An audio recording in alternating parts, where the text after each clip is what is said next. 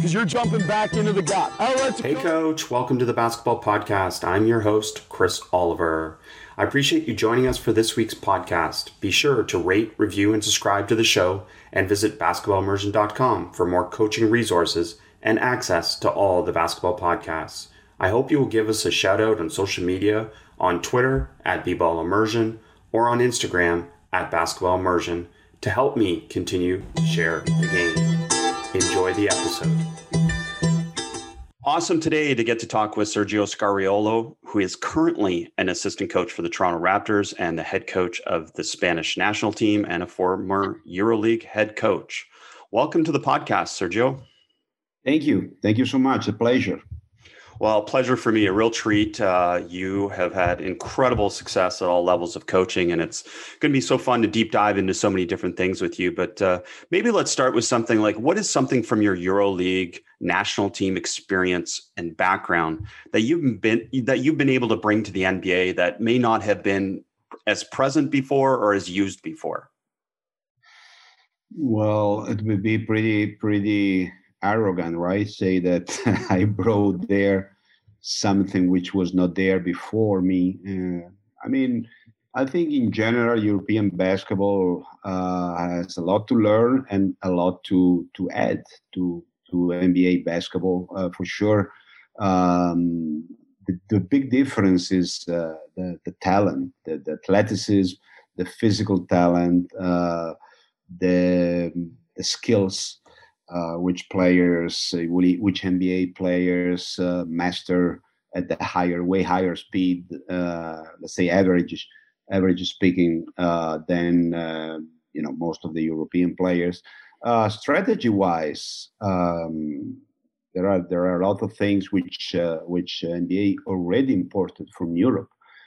Smartest NBA coaches have watched a lot of European basketball and have not stolen but copied and got pretty huge number of situations of half court sets of baseline out of bound plays, for example, some defensive adjustment as well.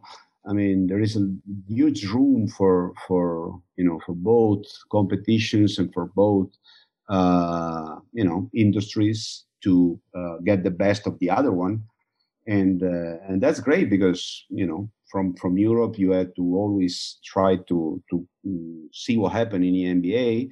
Of course, not everything which is implemented there could be just moved to Europe and used right away, but there is a stuff, and at the same time there is pretty good amount of situations here which are have been used in Europe, which could be reproduced and actually used in the NBA like it actually is.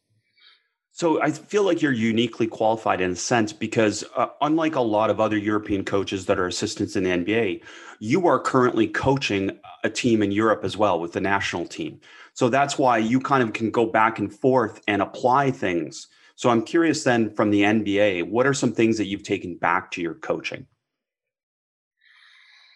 Well, it's to me is challenging because I'm shifting from assistant coach position to the head coach position, back to the assistant coach position, global view as a head coach, more specific view as a Toronto Raptors offensive coordinator is a little bit. It's challenging. It's fun also because I feel that I have a lot of chances to improve and to grow and to learn.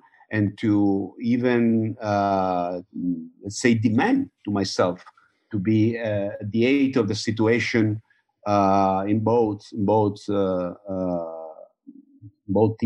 situations, both teams, in both competitions. And so basically, my personal challenge is, try to understand exactly where I am, who are my players in that specific moment.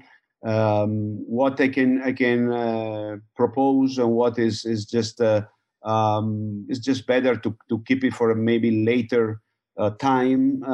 It's really interesting to have this double, let's say, double function, double position, and be able to respond to the expectations in both.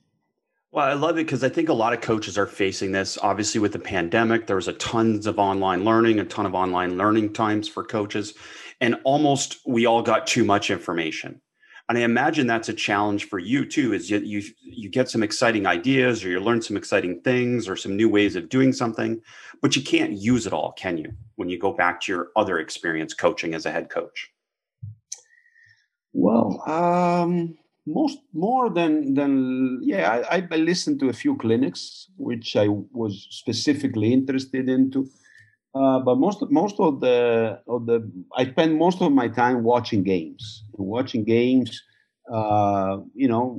a different view and mentality, right? Not having to think how to scout the team or how to play against the team or how to try to stop them or how to try to score against their defense, but just to watch them, to enjoy the different styles, the different systems, and try to get some stuff. I would say that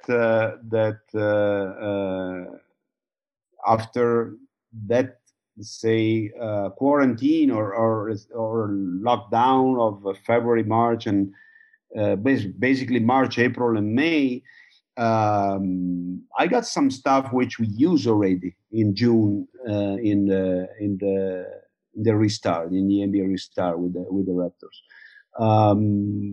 Some other stuff there was no time to do it, and we'll probably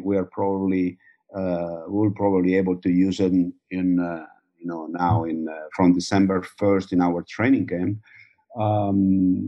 But it's true. I mean, there is a lot of information online. You can't, of course, try to listen to everything, to watch everything, because it's really important that you try also to digest information and to adjust and to understand what is really useful for you, and what you can reproduce with your two different teams. But it's definitely a great time for people who needs to learn online, because there have been a lot of information, a lot of different clinics, a lot of games and opportunity to improve and to learn. When you watch these games, were you watching NBA games? Were you watching European, international games? What were some of the games then? If you can, without giving away a secret, maybe, can you give us an idea of one of the things that you took away? Well, basically, I'm watching NBA games and Euroleague games. Let's say mostly. Which doesn't mean that I haven't watched, for example, couple of Champions League games, or a couple of ACB League games, or a couple of Italian League games, or mostly this. But I mean, the you just percentage of my time was spent watching NBA playoffs basically, and EuroLeague games. So in terms of what I took was, I can't go too specific because it's like saying, yeah, remember that time, that minute in that game. Of course. It's a little bit difficult to do that. But for example, there have been a couple of situations of 5-on-5, half-court 5-on-5 situation from Barcelona, which I liked. One other from Bayern Munich. One from Armani Milan. I like a couple of very interesting wrinkles from the Miami Heat during the conference final. I mean, I can tell you a long list, but the important thing is that you are open to. I mean, you watch the game with open eyes and readiness to catch stuff and to try to say, make a picture of what you saw and reproduce them maybe right away on a paper to and save them, not to forget them. Coach, just focusing on EuroLeague, maybe what are coaches who don't watch the EuroLeague yet? What are some things that we can tell them about why they should watch EuroLeague? I watch EuroLeague extensively. What are some things that would say, hey, as a coach, you should watch a EuroLeague because? Well, I think that beside the NBA, that's the highest basketball level all over the world. I mean, there are a lot of excellent offensive sets, zone offenses, baseline and out of bound. There is a pretty huge amount of adjustment wrinkles on the basic set plays which everybody use, but you can find interesting adjustments.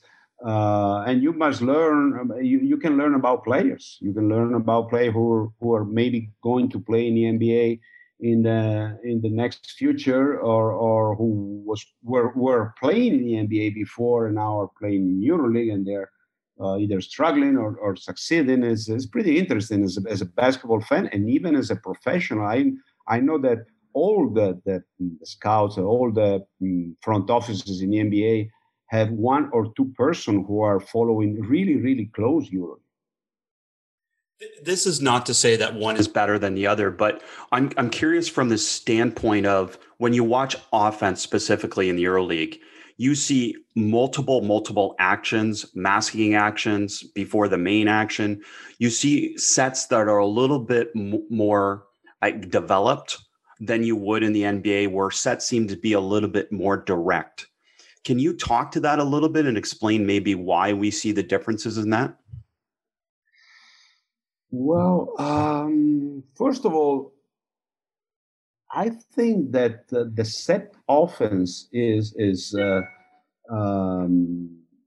that difference. I mean, the big difference is that most of the NBA possessions are run in a transition mode without stopping the ball and calling a play in a running mode, and then continuing off a drag, of a double drag, hitting the second trailer and getting into a 5-out, motion offense or stuff like that.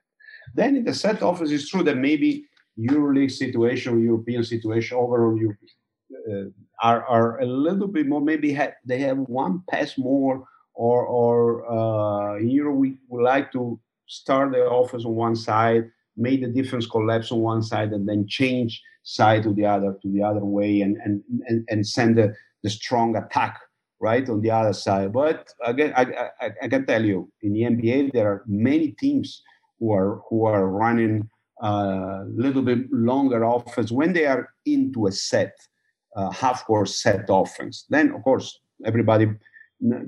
Here, I mean, in the NBA, is almost inconceivable that if you get a defensive rebound or if you have a steal, you just walk the ball down and call a set play. In the NBA, it's just push it, throw it ahead, or push it to the lane, try to have a paint touch and play off there and go in transition. In Europe, you can still see several possessions were not really high tempo, but again in the real set offense, you can see many NBA teams who are running their offense, and I wouldn't say following European principle because it's not true, but let's say on a common path with most of European. Hey, Coach, a quick interruption from this episode for a mention from our supporters who, without them, this podcast would not be possible. By using the links I mentioned in these advertisements, it enables me to continue providing this podcast for free for you. The wait is finally over. Football is in full effect, with many teams strutting their stuff. You might not be at a game this year, but you can still be in on the action at BetOnline. BetOnline is going the extra mile to make sure you can get in on everything imaginable this season. From game spreads and totals to team, player, and coaching props, BetOnline gives you more options to wager than any place online. Head to BetOnline today and use promo code ARMCHAIR. That's ARMCHAIR in all capitals to take advantage of all the great sign-up bonuses. Bet Online, your online sportsbook experts. It's cool to hear, and so many coaches. I just encourage you to watch Euroleague if you don't yet. And Coach, I mean, got to ask you, what is something about Spanish basketball development that the rest of the world is possibly missing that we don't quite understand? Because obviously Spanish basketball success has been tremendous in the development of players, the development of teams. Are there a few things that maybe the rest of the world doesn't quite understand about Spanish basketball that's led to this success? Well, I think, if you think about Spanish basketball, you have to really separate, let's say, club team like Real Madrid, like Barcelona, like Baskonia, like Unicaja, like Valencia, and the national team. I mean, from the say the club teams, you can see that most of them are some of the best organized with the best budget, with the best tradition, with a solid mentality coming of many years of top level basketball. They know how to do to put the team in the right condition to win and to play their. I mean, to focus only on playing basketball. I mean, the best structure most of the time, fit up and allow the presence of the best teams, the best rosters on the floor. National team is a little bit different because we had to go through several different moment in our history with different. I would say generations, which that one after each other, after the other one, starting from the guy who were born in the 1980, like Pau Gasol, Raul Lopez, Juan Carlos Navarro, all these guys who really made the difference. And there was a before and an after that generation. They won the Junior World Cup. And after winning the European World Championship, then they get into they let's say inflated into the national team a new spirit, new atmosphere, new let's say demanding, ambitious, challenging, self-confident mentality in order to feel able to compete against everybody. That's what really made the difference. Then we had to adjust to the time going by and having them get off their best days and putting new guys on new generations, guys born in the 85, 86, 87, like Marc Gasol, Rudy Fernandez, then Sergio Rodriguez, Sergio Yul. And then getting into the 90s with Ricky Rubio, the Hernan Gomez brothers. So I mean, our job is more of trying to make this change of the generation sustainable, and taking the best of what the teams. I mean, the club teams are doing in terms of developing players, in terms of making their talent grow. It's tremendous. It's been so fun to watch, and definitely a must-watch team all the time. So, Coach, getting into your tactical philosophy a little bit, I saw in an interview you mentioned two of your non-negotiables: share the ball, everybody play defense. Everything else you can add, subtract, add wrinkles to, but those are your non-negotiables. Is that still hold true for you? Absolutely. I think there is definitely no shortcut to this. Then, I mean, it doesn't mean that everybody should handle the ball during the same amount of time, or that everybody should be a great defensive player, because this is, of course, not realistic. But what I want to see is the desire to share the ball and the desire to play defense, the will of playing for the team offensively, and the will of challenging myself to give my best to my team defensively. Then, of course, my if I am not a great defensive player, my best will not be the same as a great defensive player best, right? But at least I'm putting the effort there, and then trying to go from 3 to 5 or to from 5 to 6. I will not be a 10, but I will try, and even I will show to my teammates that I'm really trying, even if I am mostly an offensive player. And same stuff, same for the offense. I mean, of course, there are players who have more talent and who will be allowed to handle the ball a little bit more and to take a little bit more difficult shots than maybe other players. But at the same time, I don't like selfish players. I mean, there is there is a big difference from somebody who knows that his responsibility is to score and is stepping up in the hot moments, in the clutch time, and short clock or whatever. Then people who from minute one on after a couple of passes of the offensive possession want to take a shot no matter what, or don't want to recognize that two people are on them and somebody's wide open. Love it. And it's really boils down to pretty simple things, right? Share the ball, play defense as a starting point for the whole culture that you're going to establish. I'm imagining, especially in a short time that you have your team together in these national team experiences. Yeah, I've been blessed with players who are really embracing this mentality, who want to play, who really want to see the team win, and are really not caring that much about their own stats, their own numbers. So I've been really lucky to. Of course, I had to also do my part of the job, trying to help them and try to implement and develop this mentality.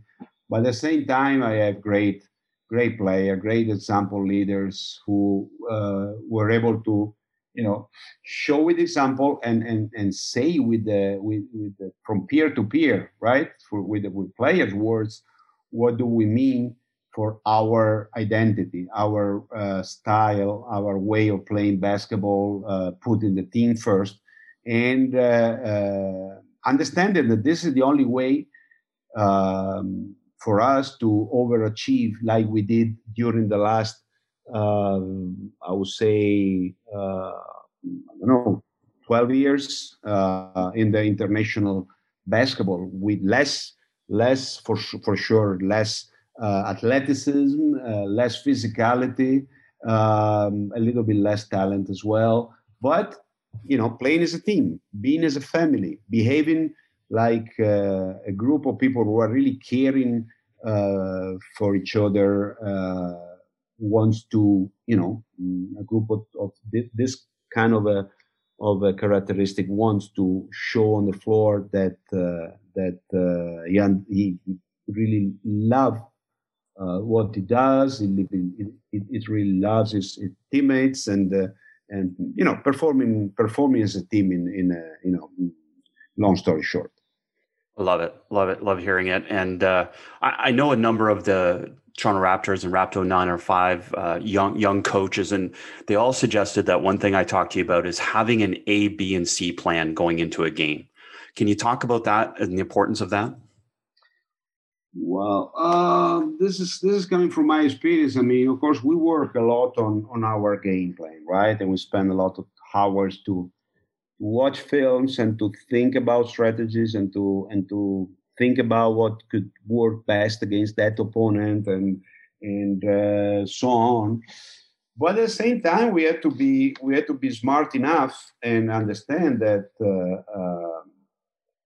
I would say I don't want to give a percentage, but there is a pretty huge percentage of cases where your plan A, your game plan, your main game plan is not going to work because the players are for whatever reason are not able to implement it as coaches thought, or because the opponent is finding a counter pretty early in the game, or because something changed in your lineup or in the opponent lineup for whatever reason.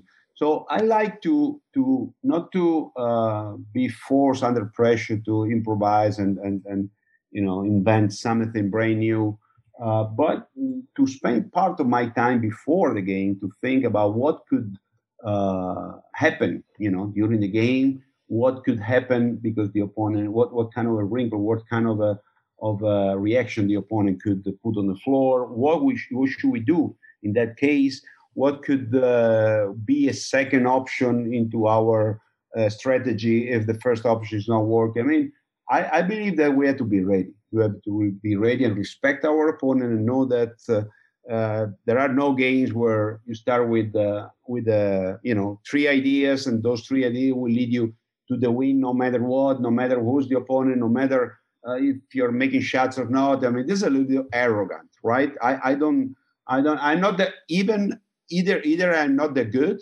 or I don't want to be that arrogant to believe that my game plans will be always working no matter what. Such a great point. And like knowing that these are possibilities, how do you convey them to your team? Is this something that you go through during game day walkthroughs, or is this just something in the back of your mind that you can adjust within the game? No. We get in the game with our main game plan, and especially the other option very very firmly and kind of printed out in our pocket. I mean, we don't want to.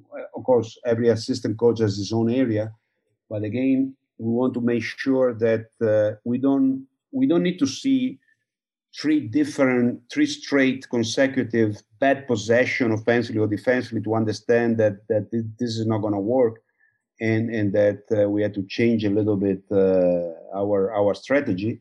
I mean, I prefer to work before and to know what eventually can't be perfect, and having the chance immediately to try what we believe that can work second, or what kind of a matchup adjustment we had to put on the floor, or what kind of a set place adjustment or wrinkles would be better to use against one lineup or another lineup, or with our own main lineup, or with our backups, for example. I mean, there are a lot of situations where which are a little bit are not really getting into our main game plan, because you can't paralyze by analyze, right, your players, proposing them too much of a big game plan before the game. It's better keep it for you as a coach, or for you as a coaching staff, and then use them during the game, and just have the players getting in the game with those 4 or 5 offensively or defensively main concept which you believe have more possibility to work. So can you take us into a game day shoot and your philosophy around game day walkthroughs, game day shoot arounds? Well, I like to start. Well, that's also dependent on how many practice we had before. Probably most of the time, best case scenario, we have one practice before, or maybe none. So I would start walking through a couple of situations of our opponent, which we 2 or 3 basically, and let's say a 50% speed with no really full contact, which I believe are really the ones who, let's say, which we will, I would say, struggle to guard, but which will be more challenging for us to guard, right? And then I like to have my team, shoot a little bit in a game fashion, taking game shots for positions in a different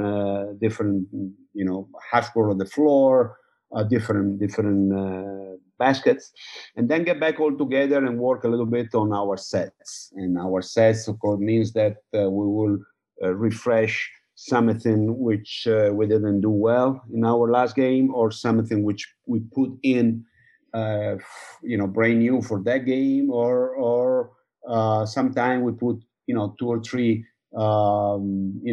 players or coaches being like in a shell mode and showing the defense. Our opponent, we foresee they will be showing us at the beginning, and then finish with just shooting and competing. I like to finish with the shooting competitions, different kind of shooting competitions, giving them a sweet taste when they leave the gym after having competed in a pretty fun way. Maybe coming back a little bit to Spanish basketball, I had a chance to visit Real Madrid, Barcelona, Badalona, some places like that, and watch some of their youth development. And the one thing that struck me that I brought back to many coaches here is this concept of giving players more freedom to be creative. That at a really young age, you saw them be put in situations where they were allowed to come up with solutions that weren't restricted by the coach. I hope I'm making myself clear. But for example, the one-hand pass. I was seeing 10-year-olds, 12-year-olds throw one-hand passes. Can you talk about that creativity and that emphasis on allowing players to have freedom?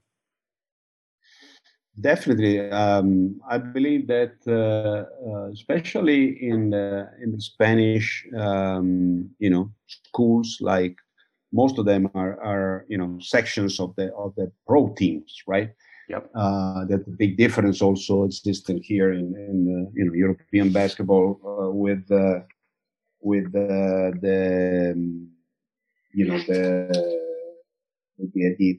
pro team in US, like in the NBA team. NBA team can have a G League team, a second team, but not of course 14, 15, 16, 18 years old teams. It's one of the things which coaches work better here is to teach them how to play. It's not a matter only of technique or fundamental.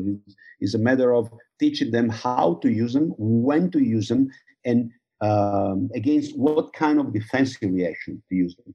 This is the main difference I see when I watch high school games or top U18 European games. I mean, in Europe, players learn earlier how to play basketball. In most of the high school, there is a lot more of talent, a lot more athleticism, but I don't see a really deep care of teaching how to play team basketball, how to read and react. And when we get in the NBA and we receive players coming off maybe 1 year college, 2 years college, this is what we are missing more. That they don't know how to play, but they can know how to play one-on-one, how to dribble, how to dunk, how to drive, maybe how to shoot, but not how to make the right decision on the floor. The decision making is worked and developed and taken care for sure much more in the U16, U17, U18 program, in one of the top, of course, European program, than in the, I would say, most of the US high school. So is that just a question of the drills coaches use and the emphasis they have in practice? Because again, you do see, if you go to high school practices, by and large, you see a lot more drill-based rather than game-based play. Is that really what we would see in the Spanish system? Is we'd see more small-sided games, 3-on-3, more game-based play? Yeah, you can say that. But then again, you can run 3-on-3 and then not taking care of the detail. You had to correct. You had to 3-on-3, 2-on-2, 4-on-4, 5-on-5. You had to make them understand why they are doing something and why they are not doing something. What they will do if the opponent react that way to your initiative. What you will do if the opponent react in another way to your initiative. Is he giving you a right-hand drive? Is he giving you a pull-up jump shot? Is he giving you a step-back three? I mean, it requires a lot of time and a lot of instruction and a repetition, and then you're right. I mean, you get into your 3-on-3, 4-on-4. That's a base. to teach players how to play team basketball. I love that you said that. You have to correct. And I want to emphasize that again. You have to correct, because I see so many practices where there's no stopping and coaching and talking about the situations. And mainly, as we've already talked about, talking about the possibilities, because there aren't always just absolutes, right? Players have possibilities, and that's where you can stop and correct and highlight. Can you talk to me about that process of stopping to correct? Well, you have to find a good balance between have them, go in a motion, in a good flow, and stopping and correcting. It's a matter of recognize what kind of mistake they did, because sometimes a mistake is just a mistake. It's not, let's say, an execution mistake. It's not a decision making mistake. In this case. Most of the time, it doesn't really make sense to stop and correct, stop the whole team and correct the player, because we probably would be more effective to bring him into the gym next day, half an hour before, or after practice, having him stay a little bit more in the gym to work on a specific fundamentals.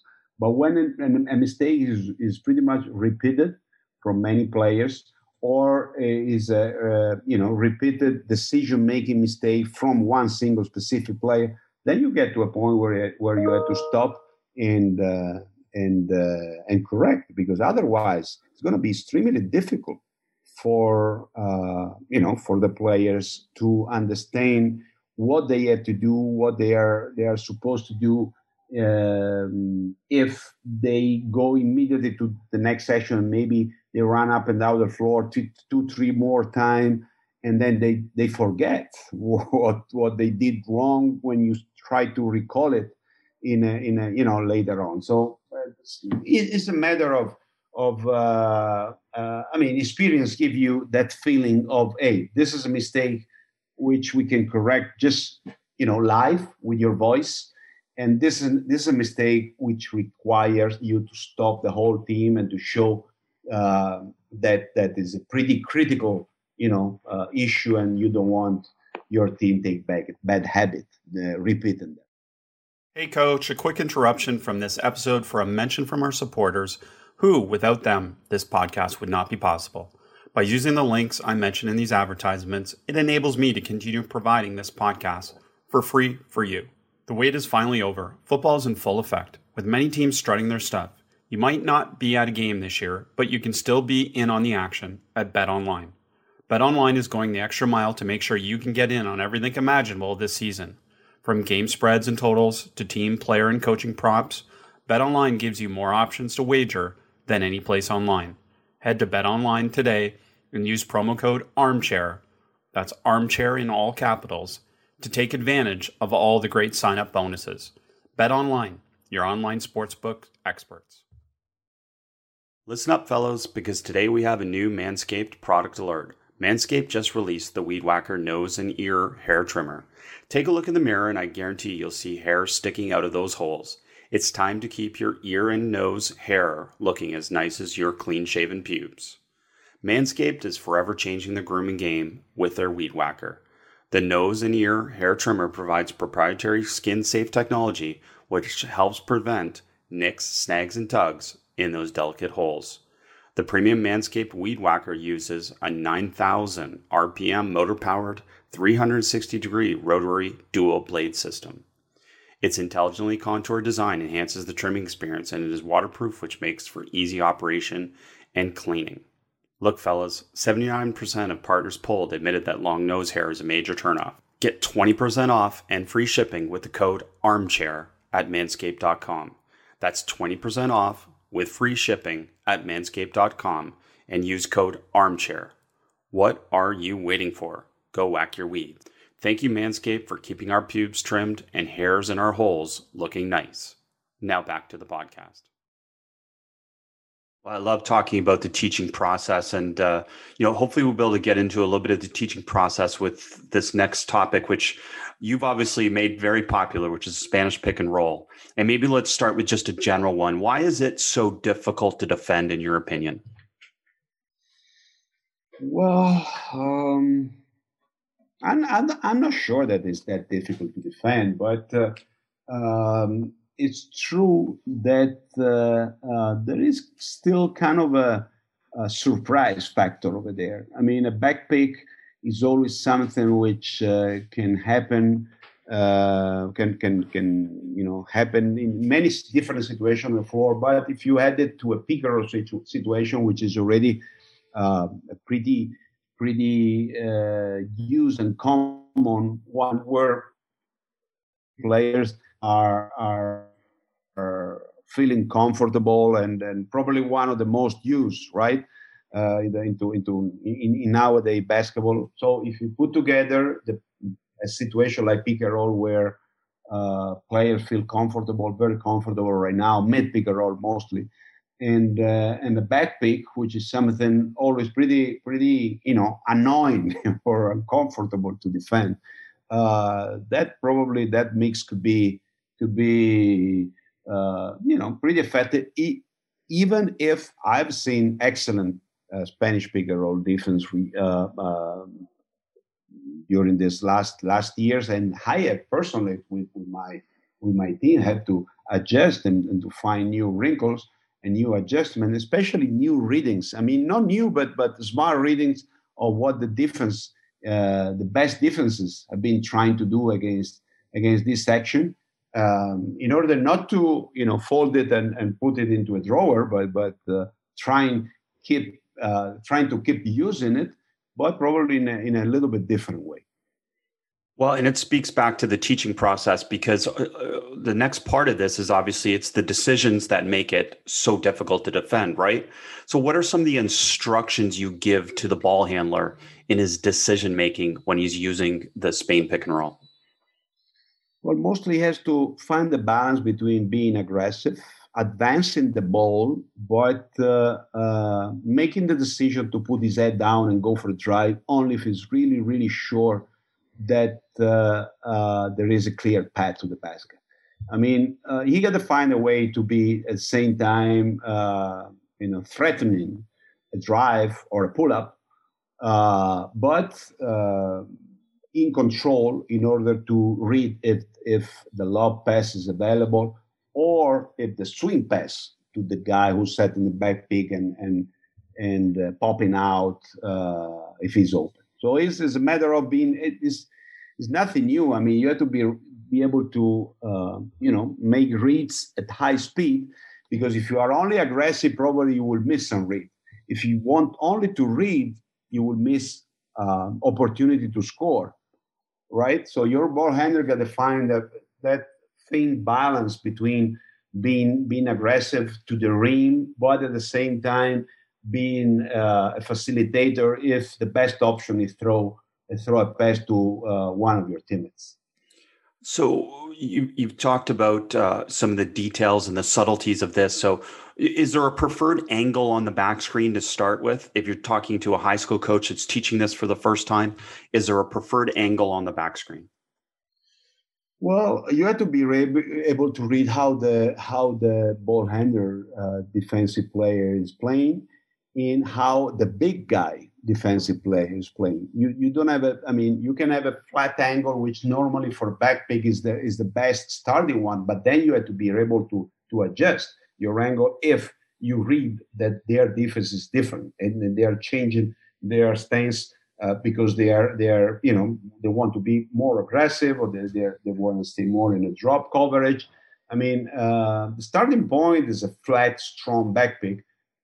But for example, if you realize that your man is out to switch on the ball handler, you have to slip out and run away. And what we are trying to do is run away as far as we can from the ball, instead of just kind of 8 feet away from the ball, where maybe that switch, small to small switch, is gonna work better. I mean, it's there are many different situations which You had to be able to recognize, read the react, and we want to show them to our players beforehand, because as we were saying before, that the defensive reaction or the offensive reactions are pretty limited. I mean, there is of course a pretty good number of options, but they're not infinite. I mean, they're kind of a limited to a few ones, especially the most used ones, and you got to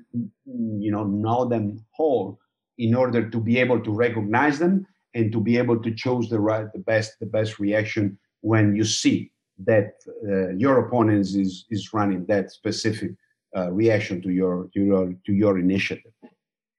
So I'm wondering, with all this experience, having used it and been defended against in many ways through your years, is there a method of defense that you've found to be the most disruptive or the best choice? I mean, assuming you have the personnel to do it. Yeah, but I don't want to do it, to say it. That's understandable, Coach. That's understandable. I mean, can you give us a few then? So we have to try and guess which one. Listen, I mean, at the end of the day, if you guard the ball, and if you are able to go over the first ball screen in a great way, then offensively you are in trouble because there is one man in front of the ball. No help was needed from the big man. Big man can try to focus on his own man, roll to the basket. So who's guarding the back screener doesn't have to worry about helping the helper.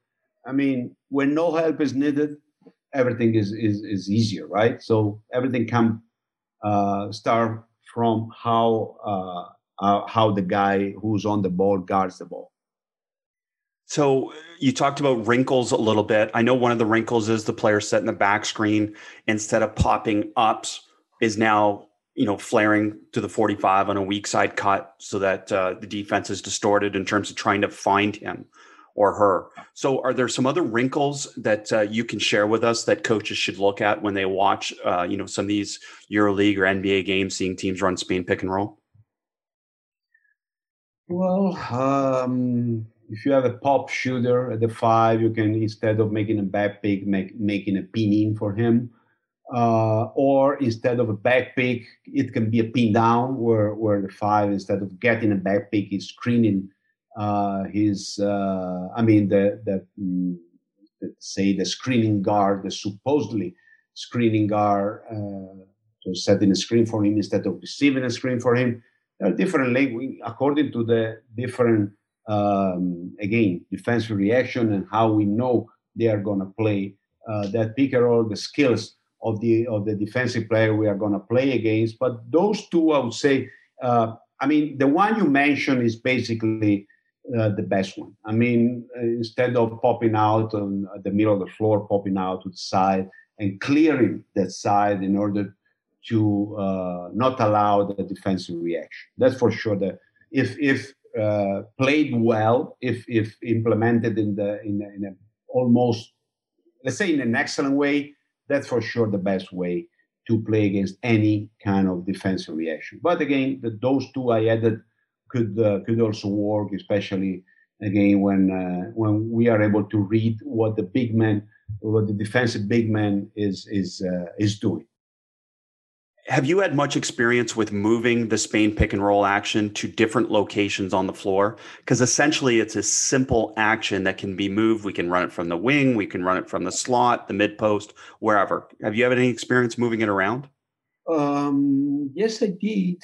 I mean, I do have some more experience of this, moving it more to the side, but I would say that the nail to nail area is still the best way where you want to run it. I mean, if you want to run it to the side, you have to make sure that your opponent is not good sending the ball to the corner, like people call in ice or blue way, right? if this can really bother your Spanish speaker, or if you run it on the side. I mean, in the middle is much better, and you'll probably run it against most of the defense you may face in a basketball game. That's cool. It's cool to hear, obviously, all these differences and all these unique parts of the Spain pick and roll, and all the different actions that are masking it now. So people are hiding what's coming with all these masking actions as well. So it's going to be fun to see it moving forward. Shifting gears a little bit, Coach, maybe into scouting reports, because I definitely want to use your expertise. You've talked about having short turnarounds, international play. Sometimes, you only have a walkthrough essentially to get ready for the next game. Can you talk about scouting reports and maybe some of the things that you feel are most important?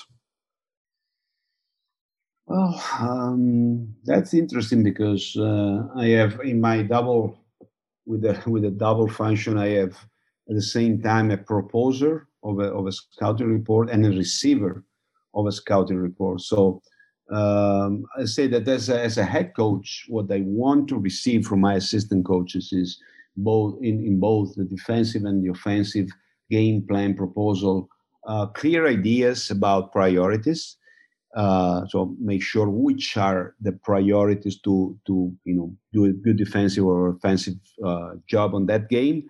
On the let's say difficulties which our player will probably face in the game, and the option we have, not just to stop them or to play against them, but to surprise them.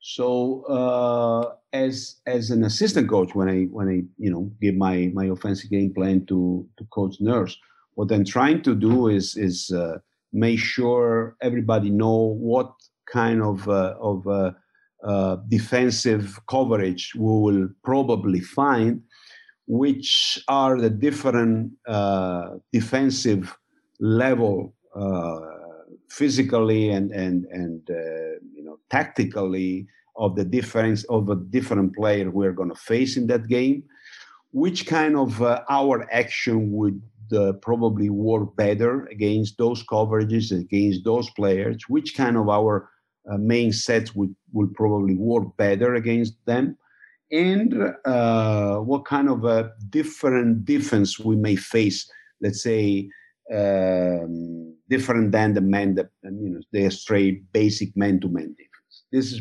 mostly what I want to make sure that I'm able to